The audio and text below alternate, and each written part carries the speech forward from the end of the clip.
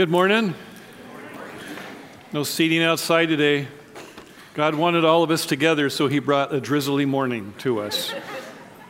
So I know that sometimes when you're sitting real close to somebody you don't know, like in the seat next to him, it's kind of like, oh, I need my space. But I see we got some room today, so welcome. Welcome, we're glad you're here today. Hey, today we're going to continue in part 2 of our series, Risk, Reward. And we're going to be looking at the words of Jesus as he spoke them in the Sermon on the Mount, where he taught his followers about things to treasure. What should we treasure? Our passage today is Matthew chapter 6. So if you want to start turning there, you can. First book in the New Testament, and it's about 2/3 way into the Bible. So Matthew chapter 6, 19 through 21, just 3 verses we're going to cover today. And these will be the very words of Jesus as spoken, and so we'll be hearing from him personally today. And let me just back up a minute and say the Sermon on the Mount covers 3 chapters, 5, 6, and 7 of Matthew. And in the middle is about where we're at today, the middle of the Sermon on the Mount. And the Sermon on the Mount is focused on teaching us what it would take, what it would look like if we followed the essential teachings of Jesus and lived them out. What would it look like if we lived out what Jesus taught us? And so we're going to be covering 3 verses today. I'll tell you, there's enough stuff in those 3 verses to challenge us and to change us. So buckle your seatbelts, because here we go. So here we go. Matthew chapter 6, verse 19. If you don't have a Bible, it's on the screen behind me. And I'm going to read these 3 verses. Jesus says this: "Do not store up for yourselves treasures on earth, where moths and vermin destroy, and where thieves break in and steal. But store up for yourselves treasures in heaven, where moths and vermin do not destroy, and where thieves do not break in and steal. For where your treasure is, there your heart will be also." These are the words of Jesus to us today. You may remember in the movie Lord of the Rings. It's a great trilogy of movies. And in this movie and in this story, there is a group of sometimes reluctant heroes who take off to try and save their world from evil. And the story starts with a character named Frodo Baggins, and he receives this magic ring from his uncle Bilbo. And Frodo learns that this ring has power to control the entire world. But not only that, he discovers it will also corrupt its owner. And so Frodo and a bunch of his friends, set out to destroy the ring by going back to the place it was made, throwing it into this volcanic fire mess called the Crack of Doom. The ring was a simple pure gold band. But because of its power, everyone who owned it called it my precious. Once you have this powerful ring, it becomes your precious. And those who tried to own it never wanted to give it up. It became for them their treasure. Everyone who held possession of this ring was more than willing to go to some extreme sacrifices for it. And the treasure that they had became the focus, the total focus of their life. It became something that literally ran their life, and it had this potential of determining their long-term destiny in life. Now, I share that because we're going to see today that what we treasure, what we allow to become the focus of our life, also has the ability to run our life and potentially to determine our long-term destiny in life. What we treasure is what we're going to talk about today. So let me start with a question just for a moment to ask you as we jump into this topic about treasure. What do you treasure the most? What do you treasure the most? I'm going to pause for just a minute, maybe not a whole minute, but I'm going to pause for a few seconds. I just want you to stop and think about that. Don't let the silence be uncomfortable, but I just want you to take a minute, because as I went through studying this week and the last week, I was trying to figure out what is the treasure that I consider the most valuable. So take a minute, think about that. What is the treasure you value the most?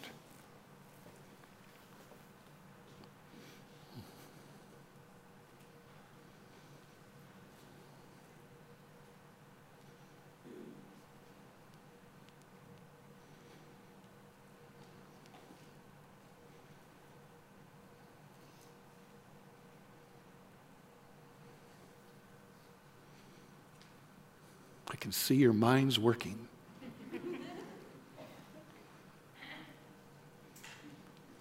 All right, maybe you have it.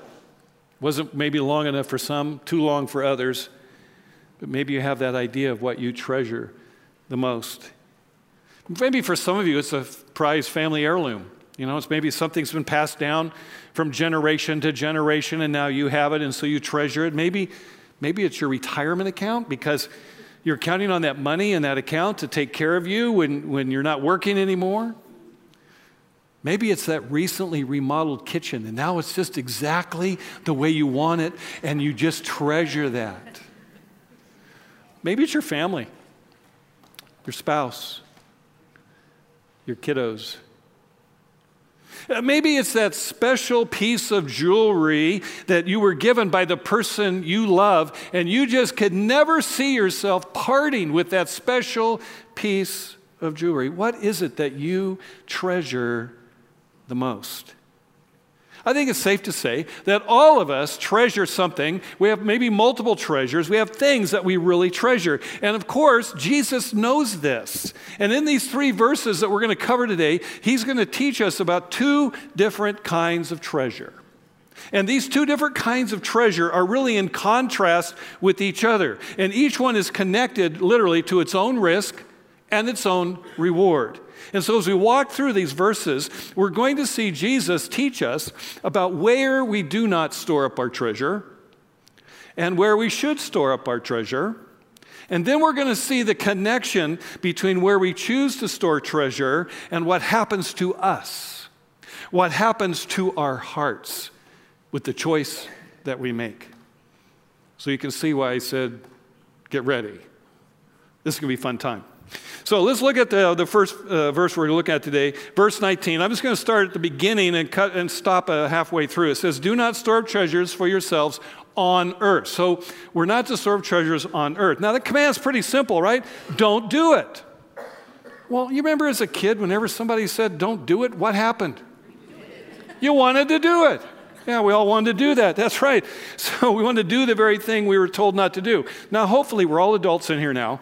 And we have overcome that thing where we're told not to do something, well, we're going to go do it. That's our goal for today. But I want to take a look at a couple of these words in this first half of this verse. First of all, I want to look up the word store up. What does that mean? What does he mean when he says store up? Well, here it means to put something away to be used for the future, to keep something that's of great value safe. We store up something when we hold on to things that are precious to us. Creating an increase, creating an accumulation of things. And these things have certain amount of value, and we want to keep them safe, so we store them up. We accumulate them. You could see what I accumulate if I open the garage door and let you come over and inspect it. Because I have boxes and boxes of stuff, and I go, oh, let's just get rid of this stuff. Let's get rid of this stuff.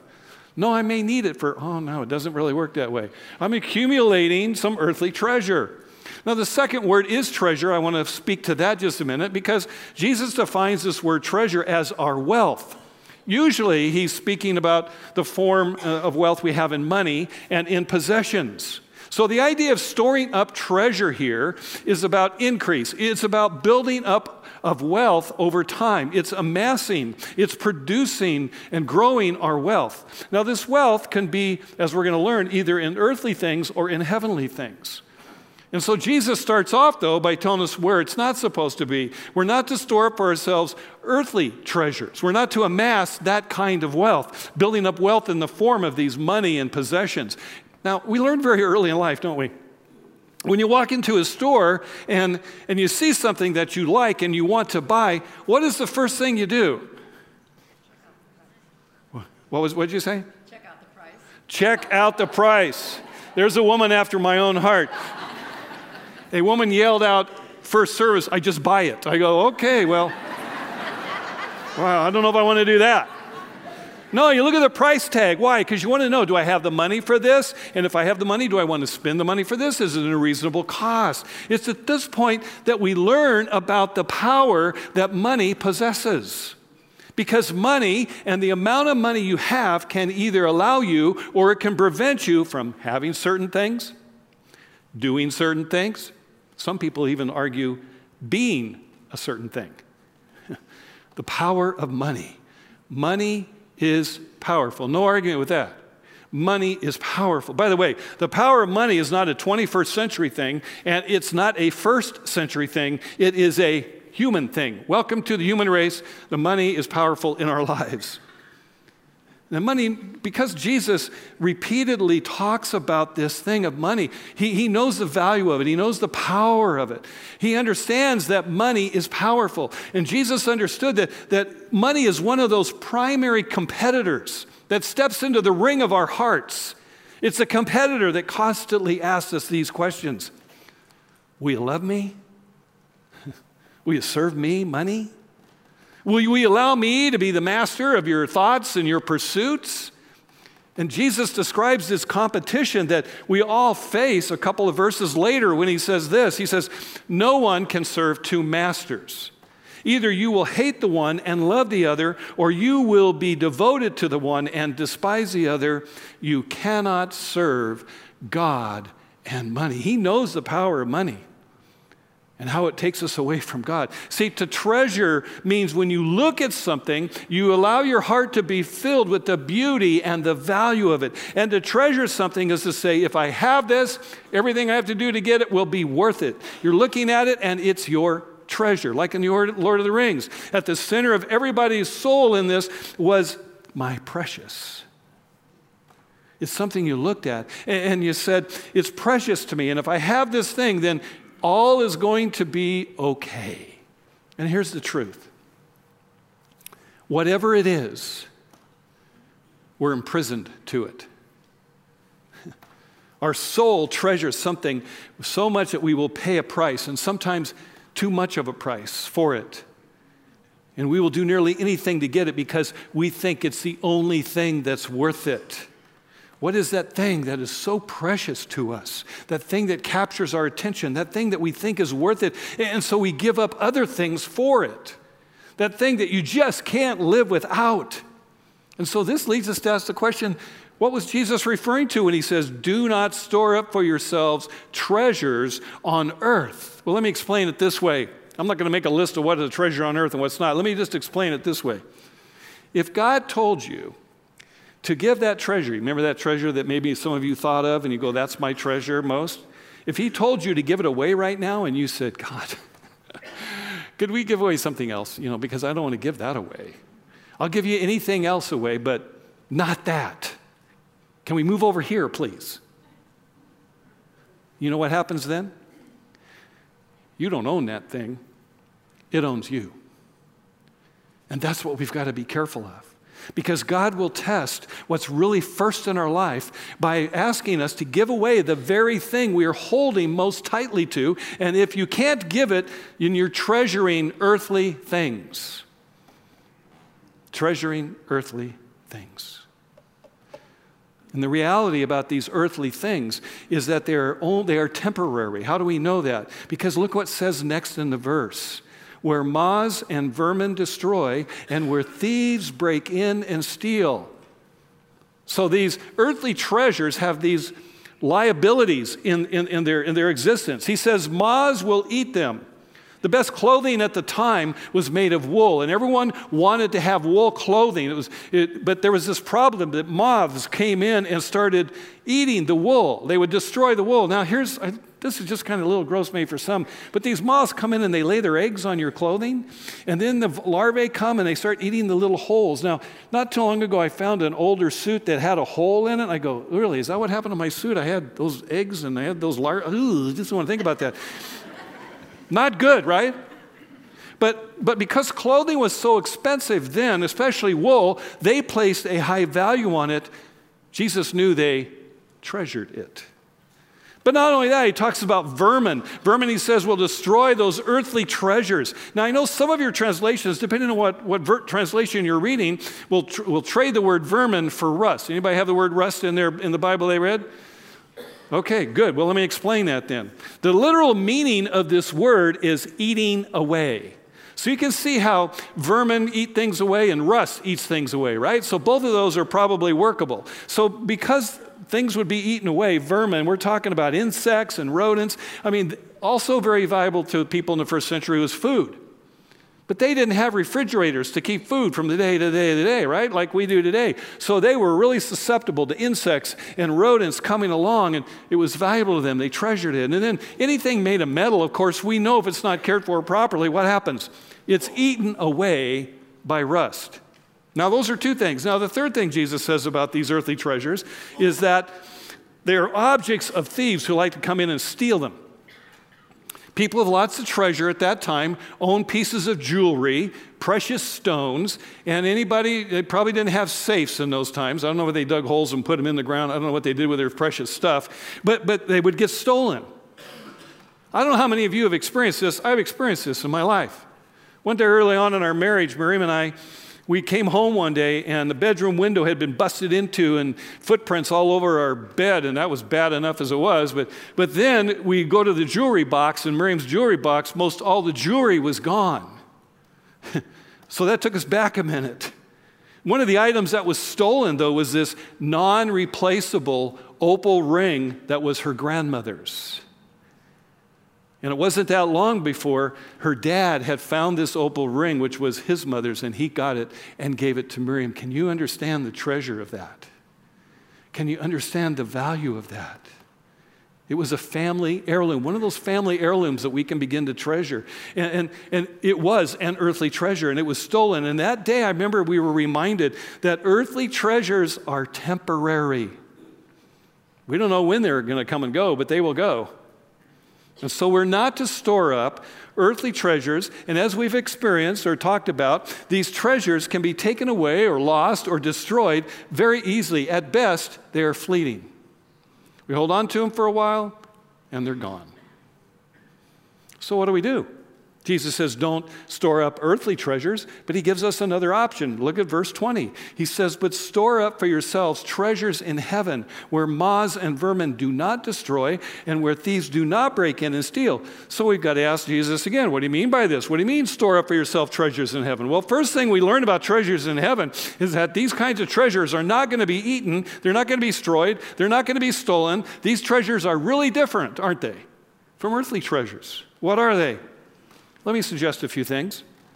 I think Jesus is teaching that keeping godly priorities of living righteously and being obedient to Christ and following him accumulates treasure in heaven. I think he's telling us to invest in the causes, in the things that are important to God that bring eternal value. And those causes are not temporary, they're permanent. Heavenly treasures, because this investment is not temporary. It will last forever. And many times, this investment involves our growth or it involves other people, because you know what really matters to God? People. All people. God loves all people. Now, some may see this as a risk, but it becomes a reward to those who use their life on earth to fulfill God's purposes, wherever you are and whatever you may be doing. So we store up treasures in heaven, let's say by worshiping God. That's a response of devotion to God. Now, I'm not just talking about what we do here Sunday morning in the music time or in this message time. I'm talking about taking our worship, which is saying yes to God and everything he asked us to do, worship and our devotion to him, into our everyday lives, into our work life, and following the causes, the things that God has asked to be about in those moments where we give ourselves to God. For example, we store up treasure in heaven when there are people in eternity as a result of our influence. Clearly, the Holy Spirit makes the calling, and God is the one who brings them. But you know who God has chosen to get the message of Jesus out? Followers of Jesus. They have stories to tell. We have stories to tell. And so I had to ask myself the question. I ask you the question. Who is in heaven? Who will be in heaven because of you? Who will be in heaven? I remember walking down the aisle of a Baptist church when I was 7 years of age after the pastor, a big burly guy, had given them a message. And because of how God had used him to speak to that message, even at age 7, I could see my need for a Savior. I could see my sin. I didn't know what that all was going to mean afterwards, but I knew that God used him. I look forward to seeing Pastor Scott at some point in my life and saying thank you. Who is in heaven because of you? That is a heavenly treasure. Or we store up treasures in heaven when our good deeds make a difference for eternity. What do I mean by that? Last year we went through 1 Timothy. Chapter 6 says this, one of the verses says, "You that are rich, don't trust in your riches," just goes with what we're talking about today, "but rather trust in God, and be rich in good deeds, and be generous. In this way," Paul says, "you lay up treasures for eternity, and then you get to take hold of life," he says, "that is really life, that is truly life." That's what I want. Isn't that what we all want? We want life that is truly life. There are other ways we build up treasures in heaven, but that's a few. What's the bottom line? We store up treasures in heaven by using our money and our wealth and our possessions that God has entrusted to us to advance His kingdom, to advance what He wants to be advancing, His causes.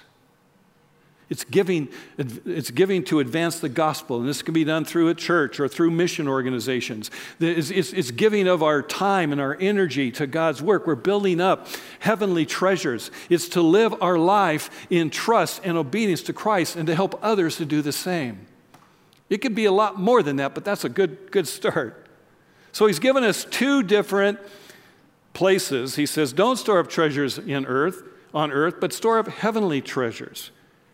And each one of these has its own risk and reward. So, let's look at how Jesus spoke about what's going to happen with the choice we make. Look at verse 21. He says, "For where your treasure is, there your heart will be also." For where your treasure is, there your heart will be also. Jesus says the place where your treasure rests is revealed by money. And if our heart is set on things of this earth, then we'll be busy about the business of storing up treasure here. A simple way to know what your heart values is to take a look at your checkbook and your calendar. Now, I know none of you are ever going to take me up on this offer, but maybe we can look together at some of people's checkbooks and some of their schedules and some of their bills and some of their credit card statements, and we could probably quickly determine where your value, where my value is. I know that's intimidating, but I would ask you to maybe consider doing that and seeing where your value lies. Where are you putting your treasure? The location of our treasure reveals our heart. Money can speak loudly to others and God about who we are and where we place our value. So, when we pause, just get real for a minute with you. I like being real and authentic. How about you? You like being real and authentic, not just all of these wonderful things that God is speaking to us about. But you may be thinking, Gary, some of you probably have heard this or read this passage before. Maybe you've even heard a sermon on this before, and you know it's scripture, and you know it's true, but also in your heart of hearts, you say, I just can't go there. I can't go to building up treasures in heaven. The risk is too high for me. So why is money and possession so important to us that we risk making it more valuable than the things of God? That's a good question to answer, isn't it? I think there are two things I want to share with you today about the way of storing up treasures in heaven and why that's so hard. First of all, for many of us, money is our place of significance. One of the reasons we need so much money and we spend it on ourselves is we don't give it away like we should is because money is significant. So you know what I'm talking about there, right? The fact that we're able to live in a certain place. The fact that we're able to eat in certain places. The fact that we're able to be accepted in certain social circles or business circles, or the fact that we can dress in a certain way. All this makes us feel important. It makes us feel significant. Money is a way of getting significance. And there's a second thing. I think money is a place of our security. Money can become a place where we feel safe, where we feel secure. Some people say, I need money so I can feel safe. Now, it's really hard to trust that God is going to take care of me, right? It's hard. There's a yielding. We say to ourselves, I'm not really sure God will provide for me the things I really want and need. I'm not sure he's on the same page with what I want and what he wants for me. And so I worry about tomorrow, and I want to make sure that I can always have a home and food to eat and clothes to wear and cars to drive and da-da-da-da and da-da-da-da and da-da-da-da. And I just can't take the risk that God is going to provide for all I need. I guess that's some of us in here today. Maybe we say, I need to take control and make sure this happens the way I want it to happen. I need to create my own safety. On this topic of safety, I was listening to a podcast yesterday. I went out for a combination walk-jog, more walk than jog, just so you know. And when I was walking, during my walking time, it was a Christian podcast, the speaker said this. He said, following Jesus was never meant to be safe. I thought, I got to bring that to everyone tomorrow, because that's exactly what is true, isn't it? Following Jesus was never meant to be safe. He went on to say, it's not designed to be a life of comfort. Oh, darn, I wish it was. But it's a life of selflessness and sacrifice. Now, if you're a Christian here this morning, you've made your trust and placed your faith in Jesus, that's what you signed up for. I don't know if you know that or not. That's what you signed up for. To be like Jesus, who demonstrated his selflessness and his sacrifice for us. So, let me just say something a little bit more challenging for us. If we're not giving money away, if we find it difficult, if we're not so radically generous that the world is amazed at the giving that we Christians do give, and most of us are not, we got to ask why. So maybe it boils down to significance. Maybe it boils down to security. In other words, I feel if I have money, then I have control in this uncontrollable world. I have control over my life. If things come along, I'm safe. And that's where we want to live. What if I really live to store up treasures in heaven? How do I know if God is going to take care of me? And Jesus says, running after these earthly things is really not going to add a minute to your life. I'll take care of you. It's God who's in control of these things, and we know all too well that tomorrow is not guaranteed for us. We don't know what tomorrow's going to hold, do we? All this thinking takes me back to my own life. I wanted to bring that to you because this all about treasure has been a journey in my own life and probably still is in many ways. I want to take you back to 1980, wherein I wrestled with God about money. I was asked to come on staff here at LBF, but I knew I'd have to give up a certain lifestyle. I was late 29 or almost 30. I can't remember exactly when, but it doesn't matter. So I was 30. And the things that I was just beginning to enjoy because of the income I was making and enjoying what I was doing, and I didn't want to give those things up. You can relate to that. I don't want to give those things up. At the time, they were more important to me than serving God at this church. Listen, I was giving financially to the church, but this was something that went way beyond that. And so you know what we all do, right? I tried to rationalize this decision. I said to myself, listen, I got 4 kids, probably another one's coming someday. I got a raise, and this decision is going to reduce my income by nearly 50%. God, I just can't do it. Doesn't make sense to me. It's not a safe decision for me. But over a period of time, evidently God wanted me here because he kept poking at me. He kept saying things to me. He kept saying, okay, Gary. And it was maybe 6 months or more that I kept hearing this. I kept thinking this. And here's what he would say to me. Why don't you just trust me? Why don't you just trust me? I'll keep you safe. Why don't you just trust me? I'll take care of you. So as I look back on that decision now, about 40 years ago, I can tell you that I've always had a home to go to. In fact, I got a better home now than I had then. I have food to eat. I had clothes to wear. The kids had clothes to wear, even though the 3 girls had to share clothes at times. I had cars to drive, even though at times they broke down, but I had cars to drive. And then so much more. You see, God has spoken to me, store up. I want you to make this expression of your life where you could do this, what you're doing now. You could store up treasures in heaven where you're working now. But no, I want you here, and I want you to trust me at a level that maybe you won't trust me in other places. And so he has provided a life filled with daily meaning and purpose beyond anything else I could give to. I had a life I had not planned to live. This was not the life I had planned for me. It wasn't safe, but it continues to be a life rich in daily rewards from God. And as I reflect on that, I'm at that age where you start reflecting on looking back at life and, I made that mistake. I wish I'd done that differently. I did that pretty well. Whatever you're reflecting on, I was looking at, I talked to Miriam about this once. I said, what would my life have been looking like if I was a pilot instead of a pastor, which is what I wanted to do? I've come to the belief that saying yes to God in that moment when it was not safe and I didn't know what was going to happen with regard to my treasure was not only the right decision for me, but it was the best decision I could have made. So what I'm trying to say to you, I get it. I'm still trying to get it.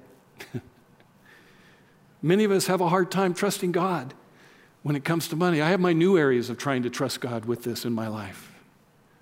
In fact, a decision made 40 years ago did not once solve once and for all. Now I trust God with everything in my life when it comes to money and treasure. But by not placing ourselves there in trusting God, we will miss out on the rewards God has for us that bring much greater satisfaction and meaning in life than we could ever imagine. I want you to think about this for a minute. Think about Jesus. Jesus is God in the flesh, right? And he came to this earth. But before he came to this earth, he had this ultimate position as God next to the Father. He was the Son of God the Father. And we learn from Paul's writing to the Philippians that even though he was God, in very nature God is the way Paul wrote it, he made nothing of himself. Whoa. This is the Jesus we're going to follow? He made nothing of himself. How? By taking the nature of a servant, being made in the likeness of a human being. He was God. He came down and he was made in our likeness. We are like him. He is like us. And for him, that was a downgrade. He was God in heaven. And then he came to us and became like us. And then that was not all. And then he became obedient to God the Father. He humbled himself even more to the point of death on a cross. And let me just take a moment, not just any death, but death on a cross. And we use that word cross and we go, yeah, I know he's killed on a cross. That was physically painful for I don't know how long. He endured unimaginable pain. I mean, I went to see The Passion of the Christ. I cried. I walked out of there. I said, help me to never sin again. And then it wasn't long before I sinned again. I said, God, help me. Forgive me. He died. And especially when the end of his life came, you know when you're on a cross, you know how you actually die? Suffocation. While you're on that cross, you push up. You keep pushing up. His body was so racked, he wasn't able to push up, and so he suffocated. And then he cries out to God the Father, and he says, why have you forsaken me? Why have you abandoned me? Can you imagine the price that Jesus paid for what we enjoy today, our salvation, our hope, our eternity? He died for something, and you know what? You only die for something that is precious to you. He died for us, and this means that Jesus must have looked at us and he said, you, and you, and you, and you, and you are my precious. I love it. I love that, what that means. See, Jesus made us his treasure. In the Lord of the Rings, the treasure was the ring, and this ring had this power to determine a person's future destiny. And Jesus is telling us that what we consider to be most precious will determine our destiny. The question for us is, will we treasure Jesus the way he treasures us? Jesus made the choice, didn't he, to lose all his treasure for you and me, and we became his treasure. And I don't know about you, but that humbles me. That melts my heart. It lifts me up in thankfulness and gratitude. Martin Lloyd-Jones, a Welsh pastor from the early 20th century, I ran across this quote and I just had to share it with you. He talks about his own journey with about earthly treasures. Listen to this, because here's a good perspective. He says, I do not cling to these things, talking of earthly treasures. They do not become the center of my life and existence. I do not live for them or dwell upon them constantly in my mind. They do not absorb my life. On the contrary, I hold them loosely. I am not governed by them. Rather, I govern them. And as I do this, I am steadily securing and safely storing up for myself treasures in heaven. I want to put that in my office somewhere and in my home and in my bathroom. I need to see this more often because I love what he says about earthly treasures. We don't cling to them. Doesn't mean we don't have earthlies. It doesn't mean we don't have things that we care about. It doesn't mean we don't have things that make our life a little easier. It says we don't cling to them. It says they do not become the center of our life. They become things that help us live our life. We do not live for them. I do not dwell on them constantly. I hold them loosely. So when that opal ring left, we had to hold it loosely. And I am not governed by them. Man, just take that. That's how we get a little bit of freedom from earthly treasures that can consume us. Have you ever wished you cared more for eternal things? Maybe you have. Temporal things of earth, they hold such a stranglehold on us at times. It's because you see, our hearts follow our money. What we treasure is what captures our heart. Let me give you an example. Let's say you buy a few shares of Google stock. I looked at the price. I don't plan on buying any real soon. But let's say you buy a few shares of Google stock. What happens? You all know what happens, right? You suddenly develop an interest in Google.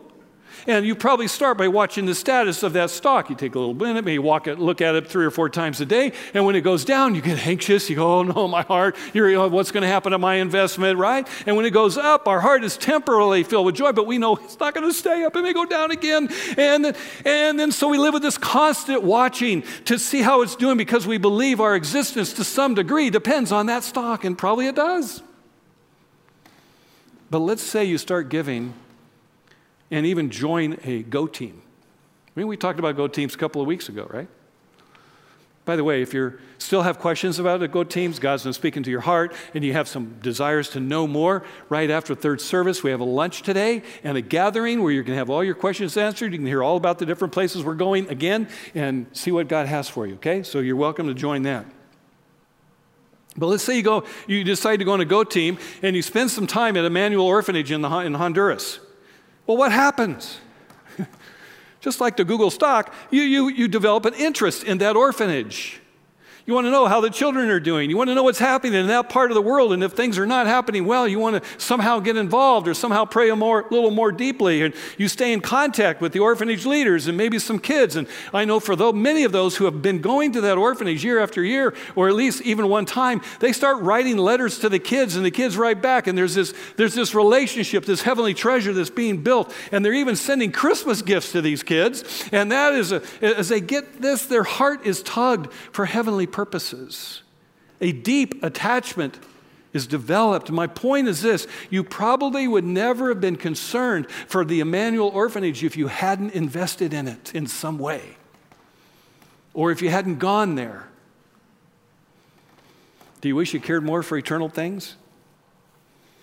Then consider reallocating your money, some of your money, for the eternal and not the temporal.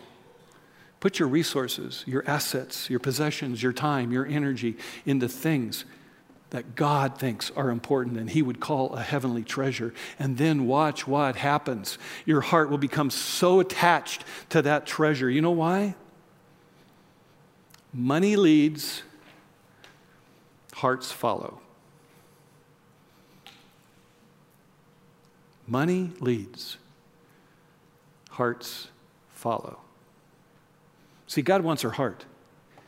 He isn't looking for detached philanthropists for His kingdom. He's looking for followers who are so filled with a vision for eternity that they wouldn't dream of not investing their time and their money and their prayers where they will matter most.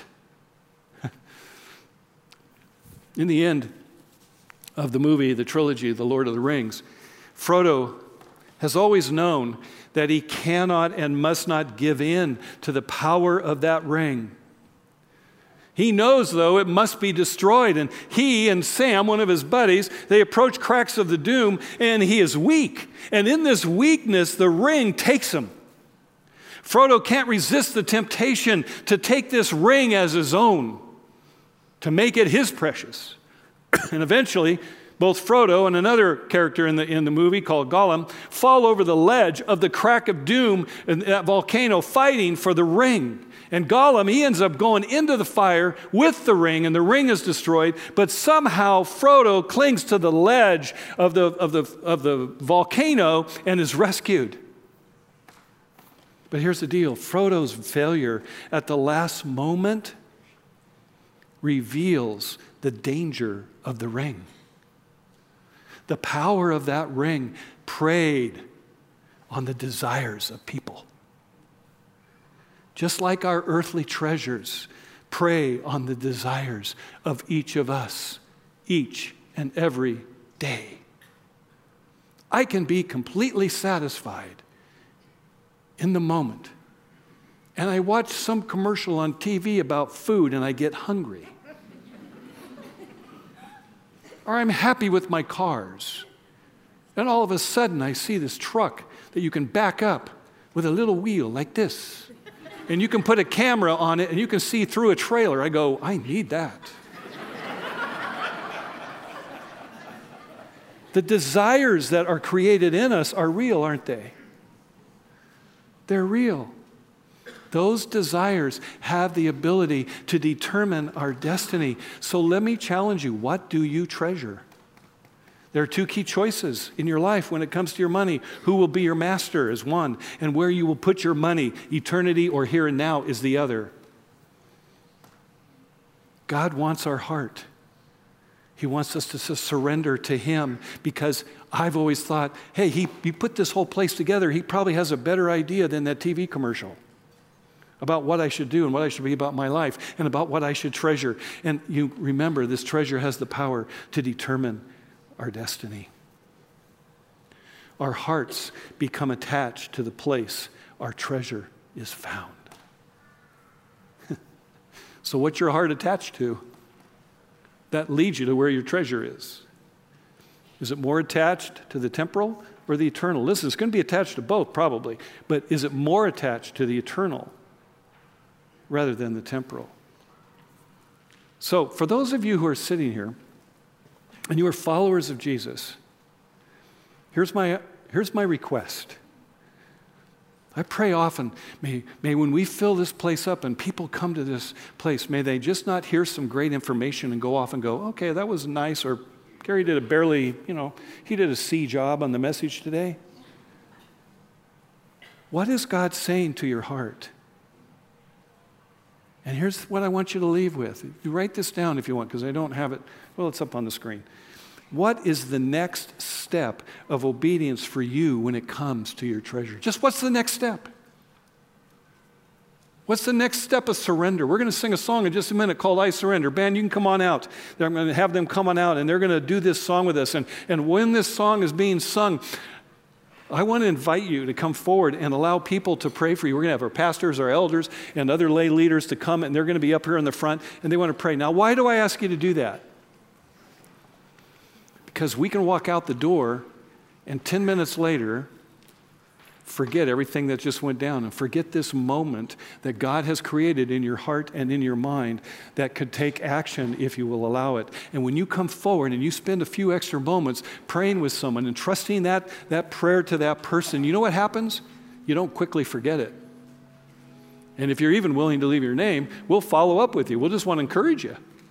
Because we want to be a church that is in the process of pursuing in a passionate, real, authentic way the life that Jesus gives us. And this is a biggie, isn't it? So as the song I Surrender All is sung, And if you want to join in, I'd invite you to come and be prayed for and allow others to pray.